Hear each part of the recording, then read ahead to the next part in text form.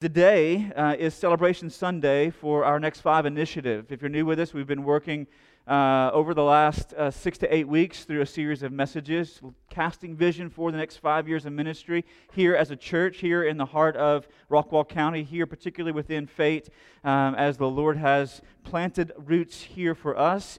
What we envision the next 5 years, 10 years, 15 years, however long the Lord tarries looking like here, and the things that we're committed to.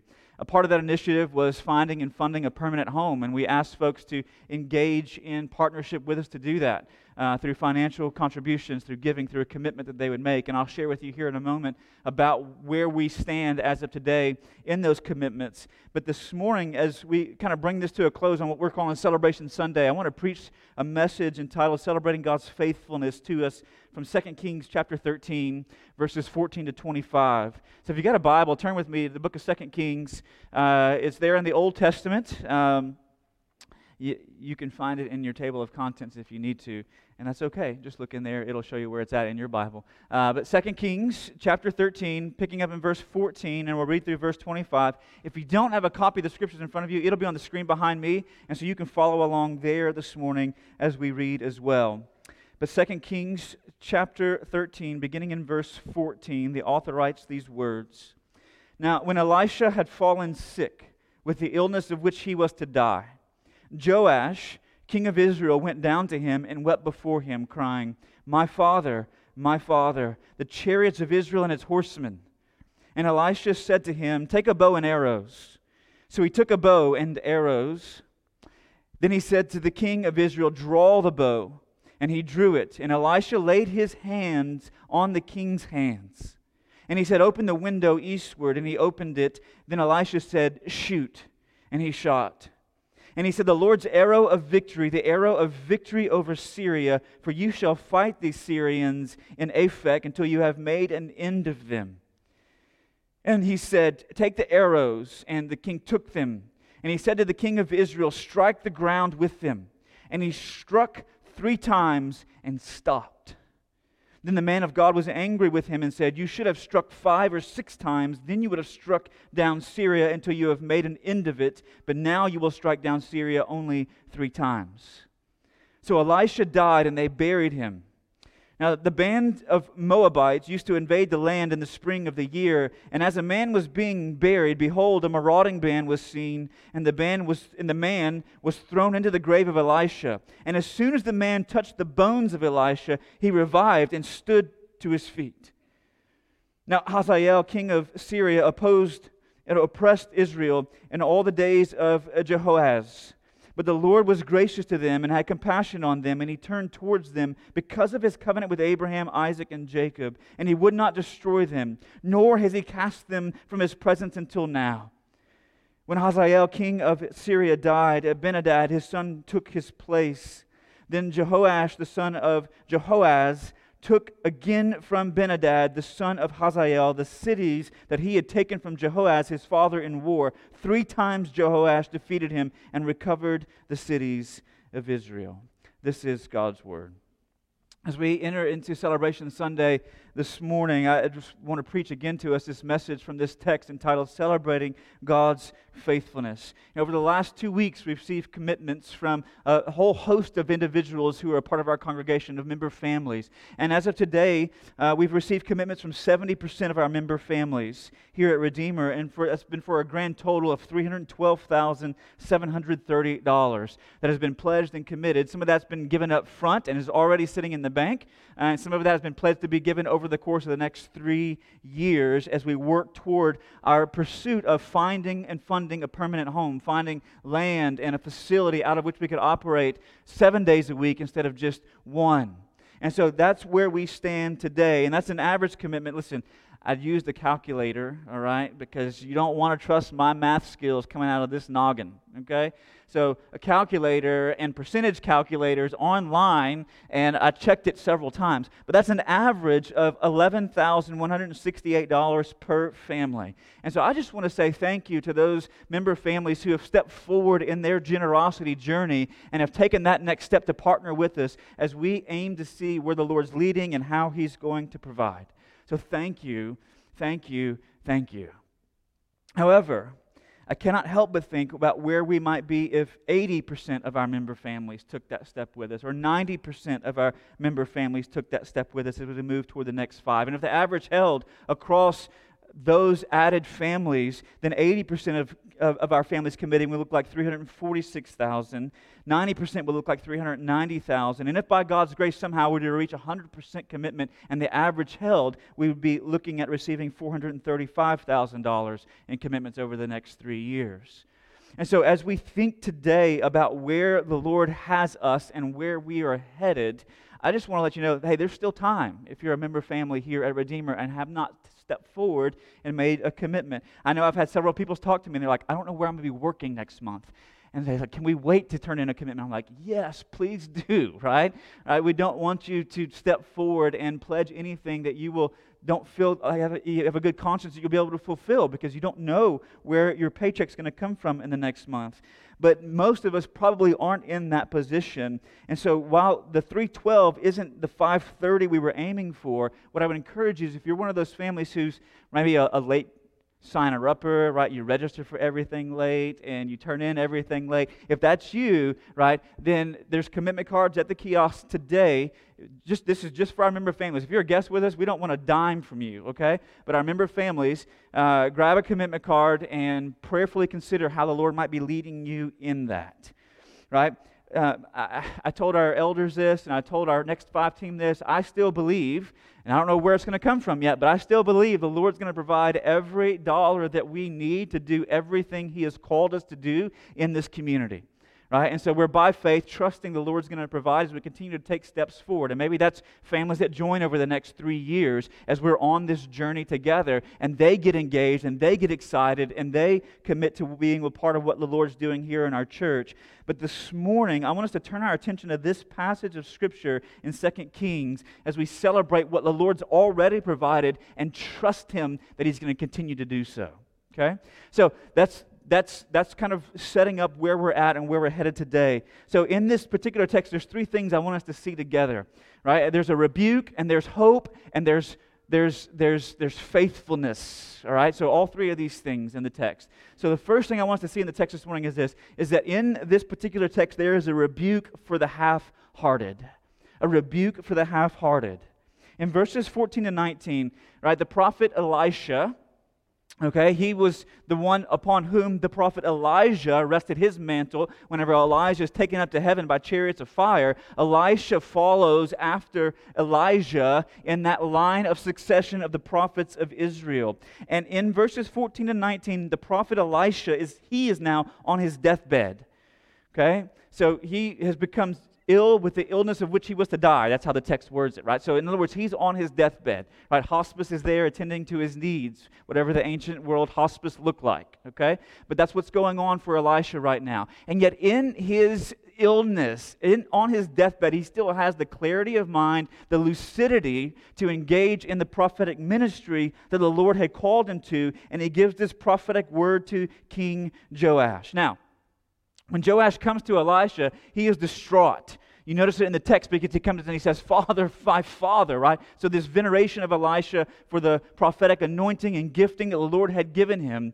And then he says, Israel's horsemen and chariots. And so it's like he's throwing himself at Elisha's feet saying this, when you're gone, will our armies be able to withstand the attacks from the nations around us? Because the king recognized that a word from the prophet was more powerful than all of Israel's army combined. So will we be able to fend off the Syrians and the Moabites and the marauding armies that would come to invade our borders? How will we fare against them whenever you're gone? Right, because again, Joash recognizes the prophet's prayers and his works were more powerful than the armies. And he's asking, who's going to replace you? Who's going to come in your stead? In the same way that Elijah rested his mantle upon you, upon whom will that be transferred? Elisha, whenever you are gone. Who will we look to for divine help in our hour of need? And it's in this exchange that the prophet tells the king to draw an arrow out. And so the king draws an arrow, and he says, now draw the bow. And the king draws his bow, and he says, open the window. So he opens the window. He gives him all these simple instructions. And then Elisha takes his hands, right? You can imagine, like, I don't know, like the movie Ghost, with Patrick Swayze putting the hands on the potter's wheel together. Right? That's kind of what's going on here, right? So he puts his hands on the king's hands, and they together draw the arrow back, and he says, shoot it out of the east window, and shoot it out of the east window because you're aiming it and shooting it towards Syria. And so he draws it back and he fires it as far as he can. And as that arrow cuts through the air, Elijah speaks these words. He says, the Lord's our arrow of victory, the arrow of victory over Syria, for you shall fight the Syrians in Aphek until you have made an end of them. In fact, the commentators will say that when Elisha places his hands on the king's hands, it was this image of divine support, this image of divine help, that the prophet was alongside the king, and that God was with them both as they stood against Israel's armies. That is representative of conveying of grace and power and authority. And then Elisha makes this pronouncement as the arrow cuts through the air, saying, this is the Lord's arrow of victory. He's going to give you victory over the Syrians. Now listen, the shooting of the arrow is not just like an object lesson or a visual aid for the prophecy that Elisha gives. No, it's more than that. Combined with that pronouncement, it has the power to set the future in motion. Right? That's what is going on here. And it's important to understand this because of what comes next in the text. Okay? Because the next thing that happens in the text is Elisha, after he shoots the arrow, makes the pronouncement, the Lord's arrow of victory is going to give you victory over your enemies. He says this, strike the ground with the arrows. He gives the king some further instructions. So in other words, he says, take the rest of the arrows out of your quiver, and I want you to strike the ground with it. Now when he says strike the ground with it, I take that to mean take them all, draw them all back, and shoot them all out the window toward the east, and strike them into the ground so that they cut through the air and penetrate the soil. Right? So shoot all of the arrows out the window. Take your arrows and strike the ground. And what does the king do in that moment? The text is very explicitly clear. It says in verse 18, he struck 3 times and stopped. So he only strikes the ground with half of his arrows. How do we know they're half of his arrows? Because in the very next verse, it says the man of God was angry with the king. And he rebukes him. He says, you should have struck 5 or 6 times. Then you would have struck down Syria until you have made an end of it. But now you will strike down Syria only 3 times. See, the king had 5 or 6 arrows in his quiver, but he only uses half of them as the prophet instructs him to strike the ground with the arrows. This means that this prophetic word pronounced about victory over the Syrians would be impartial and incomplete because of half-hearted obedience of the king and the lack of faith in the promise of God. Now, you're like, what does all that mean? Right? Here's the reality, is what's going on in 1 Kings chapter 13 has been Israel's story from her inception. Of a half-hearted obedience, only going halfway in what the Lord had instructed her to do and what the Lord had commanded. Right, consider a couple of examples. In Numbers chapter 14, the Israelites, remember, they'd seen this miraculous delivery as they passed through the Red Sea and the waters swallow up the Egyptians. So they've seen God move in miraculous ways on their behalf already. And yet they come to the threshold of the land of promise that was promised to Abraham and Isaac and Jacob, the land that was flowing with milk and honey. They come to the threshold of that land and they say, we're not sure that we can take it. Right? And so what do we need to do? We need to figure out what's going on in there. So they send spies in. How many spies do they send? They send 12 spies, 1 from each tribe. And those spies go into the land. They scout out that land. They see the armies of the land. They see the giants in the land. They see everything in the land. And they come back and give a report. And 10 of them say, listen, it's a bad place. Okay? We have no business going in there and trying to take ground. And 2 of them, who? Joshua and Caleb, they rip their clothes and cry out and say, it is an exceedingly good land that the Lord has provided for us. But who does the people listen to? They listened to the 10 and not the 2. And as a result, the 40 days they spent spying out the land, God says, you're going to spend 40 years wandering in the wilderness because you wouldn't trust me and take a step of faith and move forward in full obedience. In addition, when they do come into the land of Canaan, God had commanded them to drive out the peoples who were living there. Right, to put an end to the nations who were occupying that territory, to tear down their altars, to decimate the high places of worship of these other gods. But whenever Israel enters into the land, what happens? Does she drive out all the peoples? Does she tear down the altars? Does she decimate the high places? No. Right? She begins to settle in, and she begins to give her daughters and sons in marriage to their daughters and sons, and she begins the process known as syncretism. You know what syncretism is? It's whenever you take a little bit of this and a little bit of that, and you mix it all up in a bowl, and you try to have it all together. And so they took the worship of Yahweh, their God, their covenant God that had delivered them from Egypt, and they said, we'll take a little bit of these Baals and a little bit of these Asherahs, and we'll take a little bit of these idols, and whenever we need things that the Baals can provide, we'll go and worship them. But whenever we need things that the Asherahs can provide, we'll go and worship them. But we need the things that Yahweh can provide, we'll go and worship them. And God over and over and over again would rebuke Israel and discipline Israel because they would not look to Yahweh for everything. Because they only went halfway. Right? This has been Israel's story from her inception, from the time that God calls her out of the land of Egypt. She's only known half-hearted obedience and a lack of faith in the promises and provision of God. And what we see here in this text is that half-heartedness, church, it will never enjoy the fullness of the Lord's provision and blessing. It will never enjoy the fullness of that.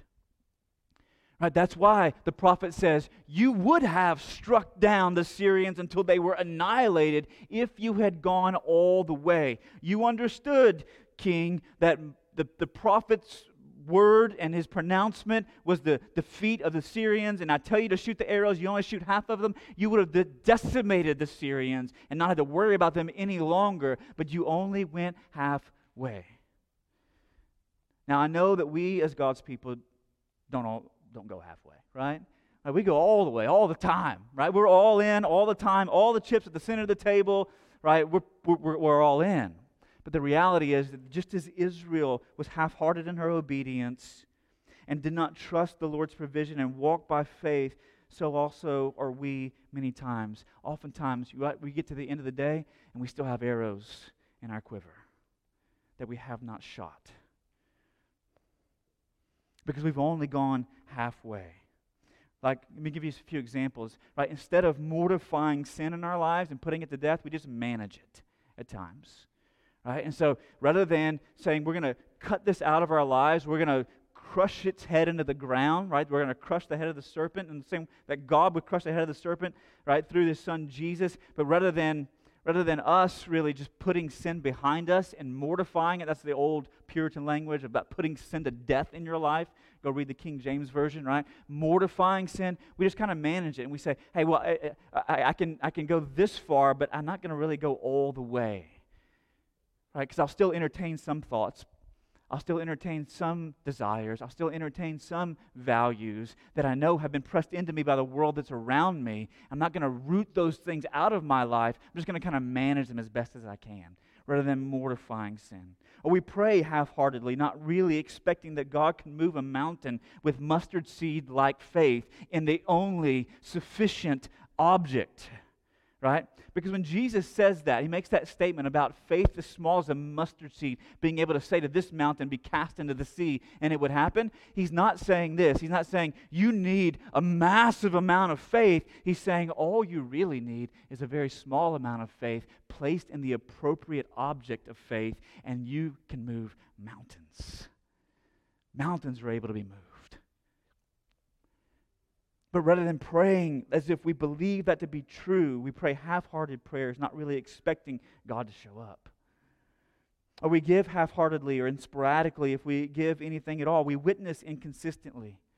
right? We don't share our faith as we should. Whenever the Spirit prompts us, maybe we go right halfway, but we don't go all the way to really sharing the truth of the gospel, right? We show up and we serve someone who's in their need, but we never speak a word about why we're serving that individual. We never share about Jesus. We never ask them about their salvation. We just serve and expect that that's going to get it done, right? It's not either or. It's a both and of those things. All right, we eat nothing but processed content from other preachers or authors rather than the whole food of the Word of God, right? So we got all kinds of processed foods circulating around the internet, okay, on all kinds of Facebook pages and Instagram posts. We got memes and all those kinds of things. All that is processed, okay? This book right here is like whole food, okay? Right? So when you go to the store and you want to buy organic, premium, grass-fed, cage-free, right, free-range meat, it's right here, okay? The stuff that we read on memes on Instagram, that's all processed, okay? So we go halfway and we have kind of this Instagram memeable, tweetable kind of faith, but not something that is supported and sustained by the whole food of God's Word. There are churches and mission agencies that experience only partial victory rather than the fullness of God's blessing because they half-heartedly obey God and refuse to walk in faith and trust Him. And then some of us step back and wonder why other agencies or other missionaries or other pastors or other leaders or other churches are flourishing in the face of the same obstacles. And may it be that there's a lack of wholeheartedness. So here's a question for you this morning, church. What arrows are you still holding on to? What arrows have you refused to fire? What arrows are still in the quiver rather than cutting through the air and striking the ground? Where are the arrows in your life? In this text, there is a rebuke for the half-hearted and their refusal to walk in fullness of obedience and trusting that God will do what God's promised to do as we walk in faith and see the victory that He's accomplished for us and see it manifest before our eyes. A rebuke for the half-hearted. But not only is there a rebuke for the half-hearted here, let me tell you a second thing. There's hope for the hopeless. There is hope for the hopeless. In verse 20, there's some interesting stuff in this passage, all right? Let me just go ahead and make it plain. Some interesting stuff. But in verse 20, we read about the death of Elisha, okay? And the spring invasion of the Moabites. So every year in the spring, when the rains would come, the Moabites would invade, and they would overthrow, they would maraud, they would do all kinds of havoc within Israel. And it says, upon the death of Elisha, right, at that time of the year, that there's a short story about this nameless Israelite man who dies and was being buried during the Moabite invasion. Now, Elisha had evidently been dead for quite some time at this point whenever this particular incident takes place, because it says when he's thrown into the grave, he didn't fall on Elijah's corpse, he didn't fall on Elijah's body, he falls on Elisha's bones, his bones. Right? But when this Moabites begin to invade, these men, these undertakers are out trying to bury the body of this nameless Israelite man, right? And they see the invading army coming over the hill, and they're like, we got to get out of here quick, right? And so instead of digging him his own tomb or gently placing him in the tomb where he was designated to go, what do? They just chuck him into Elisha's tomb, and whenever he's chucked into Elisha's tomb, he falls onto Elisha's bones. And we're told in the text that whenever he touches Elisha's bones, when he falls on Elisha's bones, what happens? The man stands up and he walks again. Amazing. Maybe I'm the only one who gets excited about that, but that's pretty stinking incredible, right? Now, what's important to recognize is when this man makes contact with the bones of Elisha, he's revived, stands on his feet, but this is not a resurrection, because this man doesn't get a glorified body. He's not never to die again. He's like Lazarus in the New Testament. Whenever Jesus shows up at the tomb and says, Lazarus, come forth, Lazarus walks out of the tomb, having once been dead, now alive. But guess what? This old man and Lazarus, they would die again. Or like the young girl, when everybody thinks this young girl is dead because she has died, and Jesus walks in and takes her by the hand and says she's asleep. And He says, get up, little girl. That's what the Aramaic means, right? When he says, get up, little girl, and grabs her hand and pulls her back to life. He revivifies them. He revives them, gives them life once again. But they would eventually experience death at a later date that would be final for them. So they're not resurrected, but they're revivified. The power of God. Though Elisha was dead, God was not. And he was still at work through the old prophet's bones there in the tomb to bring this man back to his feet and give him life once again. Now listen, it's important for me at this point to say something about a couple of practices in the church that have emerged over the course of the last several centuries, right, and millennia as well, in relation to texts like this one. The first one is this, is that there is at times tends to be like a veneration of relics within the life of churches, right? If I could just get a vial of Mary's milk, right? Or a lock of Samson's hair, okay? Or if I could just find Peter's bones in his tomb, I could touch him and it would bring healing to my body, right? That's not what this text is teaching, church. Okay? Second thing this text is not teaching is it's not teaching the practice of grave sucking. You're like, what in the world is grave sucking? Right? That's a practice that's emerged in certain church circles in which people believe that if they go lay on the tomb, lay on the grave of a very anointed pastor, a very anointed missionary, very powerful prophet or priest, that anointing would have been transferred to them and they would be able to walk in that anointing throughout the course of their life and ministries. But that's not what this is teaching either. Listen, if that was true, I would be on the first plane to London standing in a very long line to lay on the tomb of Charles Spurgeon, all right? If that were true.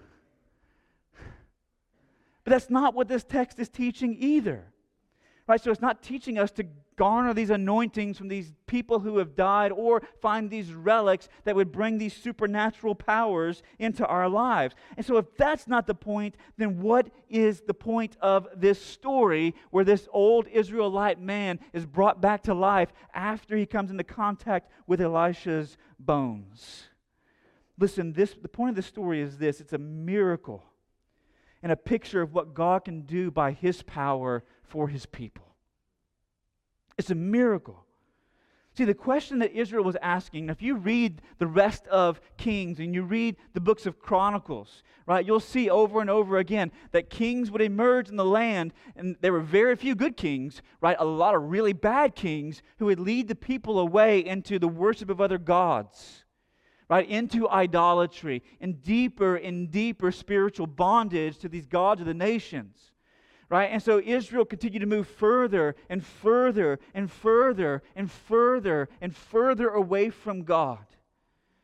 Right? In her rebellion, in her resistance, in her sin, in her folly and foolishness, in her idolatry. Over and over and over again, Israel was like her half-hearted obedience went to 40% and then 30% and then 20% and then 10% as she's led astray to the worship of these other gods and the gods of the nations. And so the question for Israel at this point, because they were on the threshold of an exile, right? It was like God had drawn a line in the sand and said, enough is enough. These people will not profane my name here in this land any longer. So He's raising up the nations around them to come invade and carry them away into exile. And so the question for Israel was this: are we done? Is God done with us? After all of our sin, after all of our foolishness, after all of our resistance to God, after all our rebellion against God, are we done? And so this story is not just about one Israelite man who's thrown into the tomb of an Israelite prophet who had been dead for a couple of years and comes back to life. What do you do with that, right? If that's just an individual story. But this story is about the nation itself. Does God have the power to bring life where there is nothing but death and decay because of sin and rebellion? And the resounding answer that God gives to His people through the author of 2 Kings in this story is that yes, God can once again bring life. He can bring joy. He can bring fullness of everything that we believe we have thrown away because of our sin and rebellion. God is able to restore. He's able to bring that nation back to life. His people that He has not abandoned or forsaken or given up on. They were going to experience this death-like exile, being cut off from the land, being cut off from the temple. But these two verses say to the people that God is not done with them. Because even though Elisha's dead, he is not. He is not. And so, church, listen this morning. You may find yourself in a hopeless situation. A situation in which you believe that you've come to the end of yourself, right? And you realize how helpless you are. And whether that be because of your sin or whether that be because of someone else's sin, right? You find yourself in this position of discouragement. You find yourself in this position of despair, of despondency. And I want you to know that God's word to you this morning as well is that if you find yourself in a hopeless situation because God is not dead, there is still hope. There is still hope. You may be the end in the midst of a hopeless family situation with your spouse if you're married. And I want you to know that if you're in the midst of, if you're at the end of your own rope when it comes to your marriage, God is not at the end of His. He's still able and powerful to intervene and to restore. I want you to know that if it's with a child or with another family member, with a brother, sister, sibling, mother, or father, that God is able to restore. He is not done. He is not dead. His power has not run out. He's able to intervene and to reconcile and to restore. No matter what hopeless situation you may find yourself in, God is not dead. That was His word to the people through this little 2 verses situated here in 2 Kings as they got ready for this death-like experience of exile, that He wasn't done with them. I'm telling you this morning, church, He's not done with us. He's not done with us. Maybe you're discouraged by our inability. I've been thinking about this for the last couple of weeks because I'll just be real transparent with you. I was super encouraged going into Commitment Sunday and a little bit inflated coming out of it. But as I've processed what the Lord is doing, right, I want you to know that if you find yourself in that same position, maybe you're discouraged because we didn't hit the 5:30 target that we were shooting for. I want you to know something. Right? Maybe you're in that position, you're like, man, I prayed and I leveraged and I committed and we're giving, and you're just discouraged to hear that, 30 or 35% of the church is kind of like, yeah, maybe we'll commit, maybe we won't. I want you to know something. There's hope. God's not done. He's not done. I believe He's going to provide everything that we need to do, everything that He's called us to do. There is hope for the hopeless. There's a rebuke for the half-hearted, and there's hope for the hopeless. But the third thing in this text that I want us to see this morning is this, is that while there is a rebuke and while there is the offer of hope, I want you to know that both of those things come out of the heart of a God who is faithful to all. He's faithful to the half-hearted, and He's faithful to the hopeless. Like, where do you see that in the text? Listen, the big idea of this section of 2 Kings, and this section starts in chapter 11, verse 1, and runs through chapter 16, verse 20, is that God extends grace, patience, and steadfast love toward His rebellious people. Because in 2 Kings, what you see acting out on the stage of human history in the lives of God's people, the nation of Israel, is you see the declarations of Exodus chapter 34, where God refuses to destroy His people, though they committed idolatry with the golden calf at the foot of the mountain. And whenever Moses goes back up to receive the tablets for a second time, God says this, the Lord, slow to anger, abounding in steadfast love, gracious and merciful. And then that language and imagery gets picked up again in places like Psalm 145, which Alyssa read a portion of for us at the beginning of our service. I'll read the other portion. It starts in verse 1, and it says this, I will extol you, my God and King, and bless your name forever and ever. Every day I will bless you and praise your name forever and ever. The Lord is great and greatly to be praised, and his greatness is unsearchable. One generation shall commend your works to another and shall declare your mighty acts. On the glorious splendor of your majesty and on your wondrous works I will meditate. They shall speak of the might of your awesome deeds, and I will declare your greatness. They shall put forth the fame of your abundant goodness and shall sing aloud of your righteousness. And then in verse 8 of Psalm 145, the Lord is gracious and merciful, slow to anger, and abounding in steadfast love. The Lord is good to all, and his mercy is over all that he has made. God is faithful to the half-hearted. God is faithful to the hopeless and the helpless, those who are discouraged and despondent. God is faithful, church. And in 2 Kings chapter 13, we read about two aspects of his faithfulness. At the end of that chapter, it's like put on full 8K, right? Edge lit, 240 motion rate, 86 inches of screen, right? It's put on full home theater resolution display, the faithfulness of God. And you're like, where is that? In verses 24 and 25, church, look at how you see the Lord's faithfulness, even to the half-hearted king. Because in response to the prophetic word uttered by Elisha, God keeps his word, and there are 3 victories that Joash has over the king of Syria that would recover some of the cities of Israel. God will be faithful to keep his word, even to the half-hearted king who refused to go all the way in full obedience to what the prophet had instructed him to do. God was still faithful. He gets the victories, not complete victory, but every victory that God had promised, as the king walked in faith to believe him for. The second place you see his faithfulness is in verses 22 and 23. We see that the Lord is faithful not only to his prophetic word, but to his promise. Notice why God refuses to destroy his people.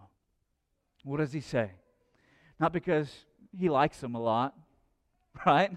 That's not what it says. It doesn't say God refused to destroy Israel because, right, they were good enough, smart enough, and doggone it, enough people liked him, right? It doesn't say God refuses to destroy Israel, right, because, they were on his good side that day, okay? He woke up on the right side of the bed, and so his mercy was flowing, right, generously and graciously to them. It says that God did not destroy his people. He had not to that point, and he would not because of his promise to Abraham and to Isaac and Jacob. Because God was a faithful, covenant-keeping, promise-making, promise-keeping God.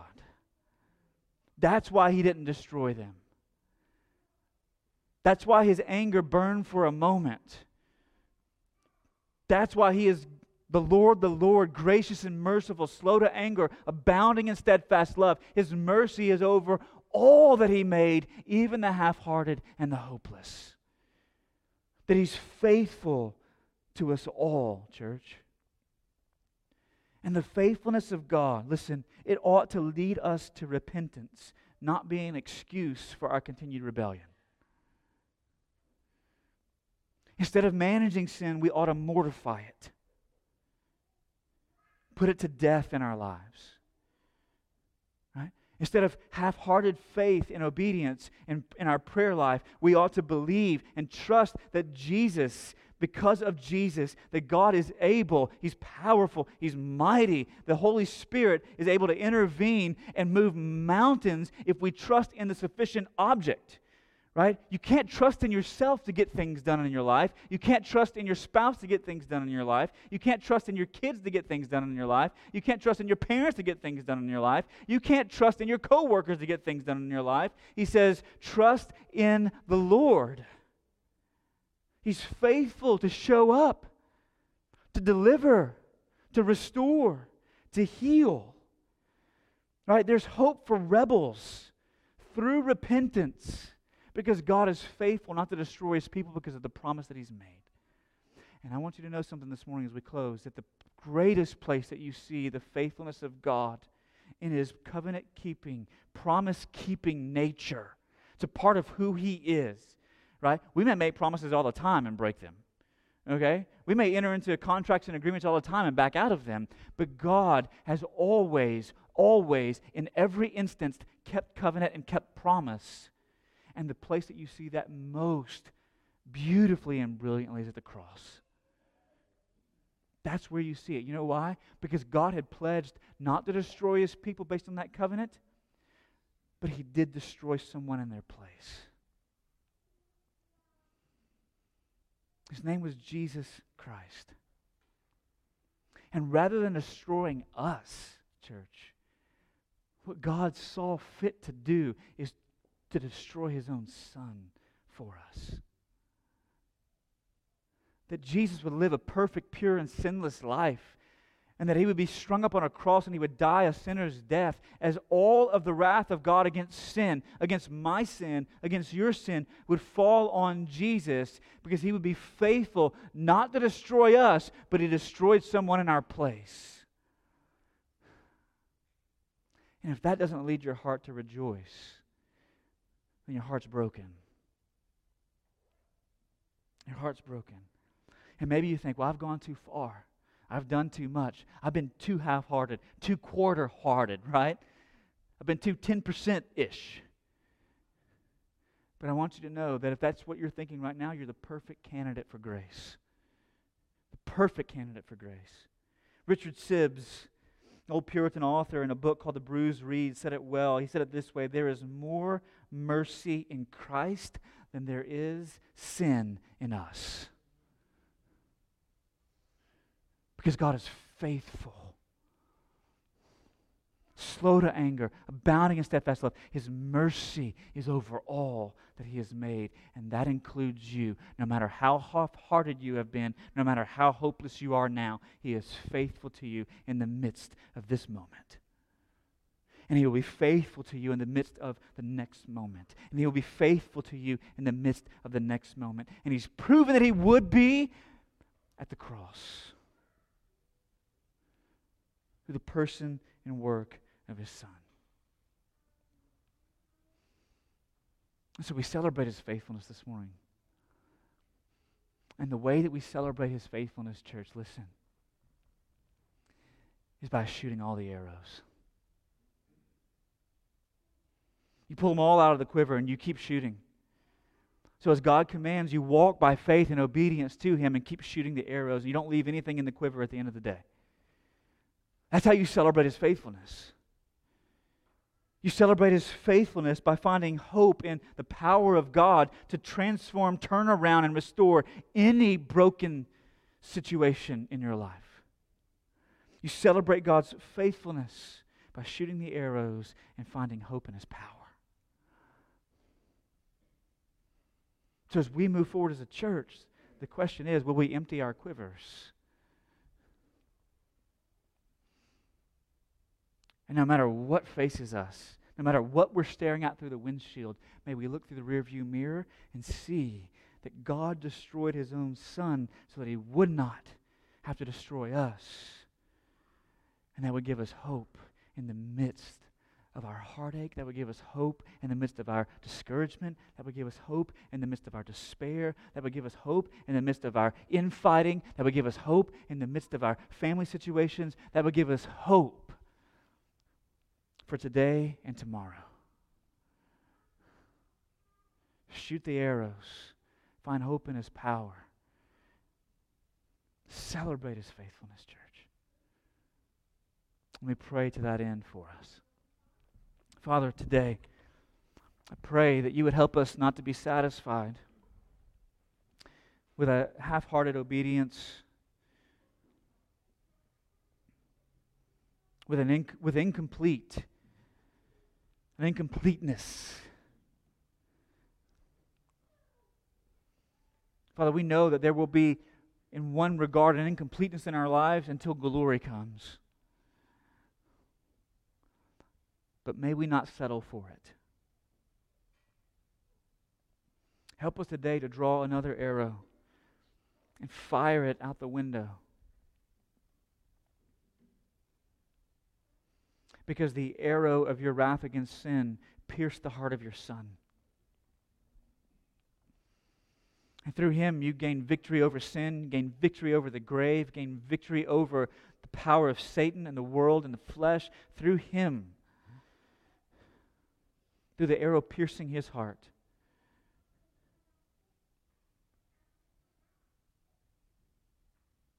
So help us pull the arrows out of our quiver and walk in faith and full obedience.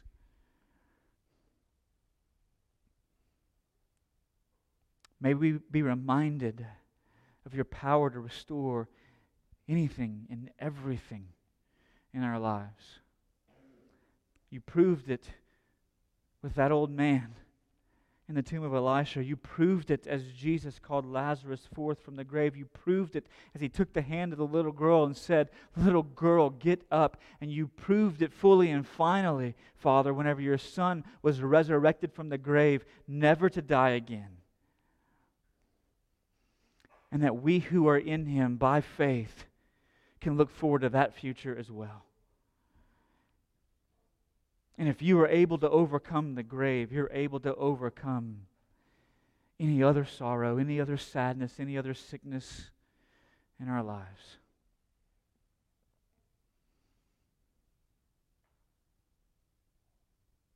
Help us to celebrate the fact that you are a faithful, covenant-keeping God. That you're faithful to your word, faithful to your promise.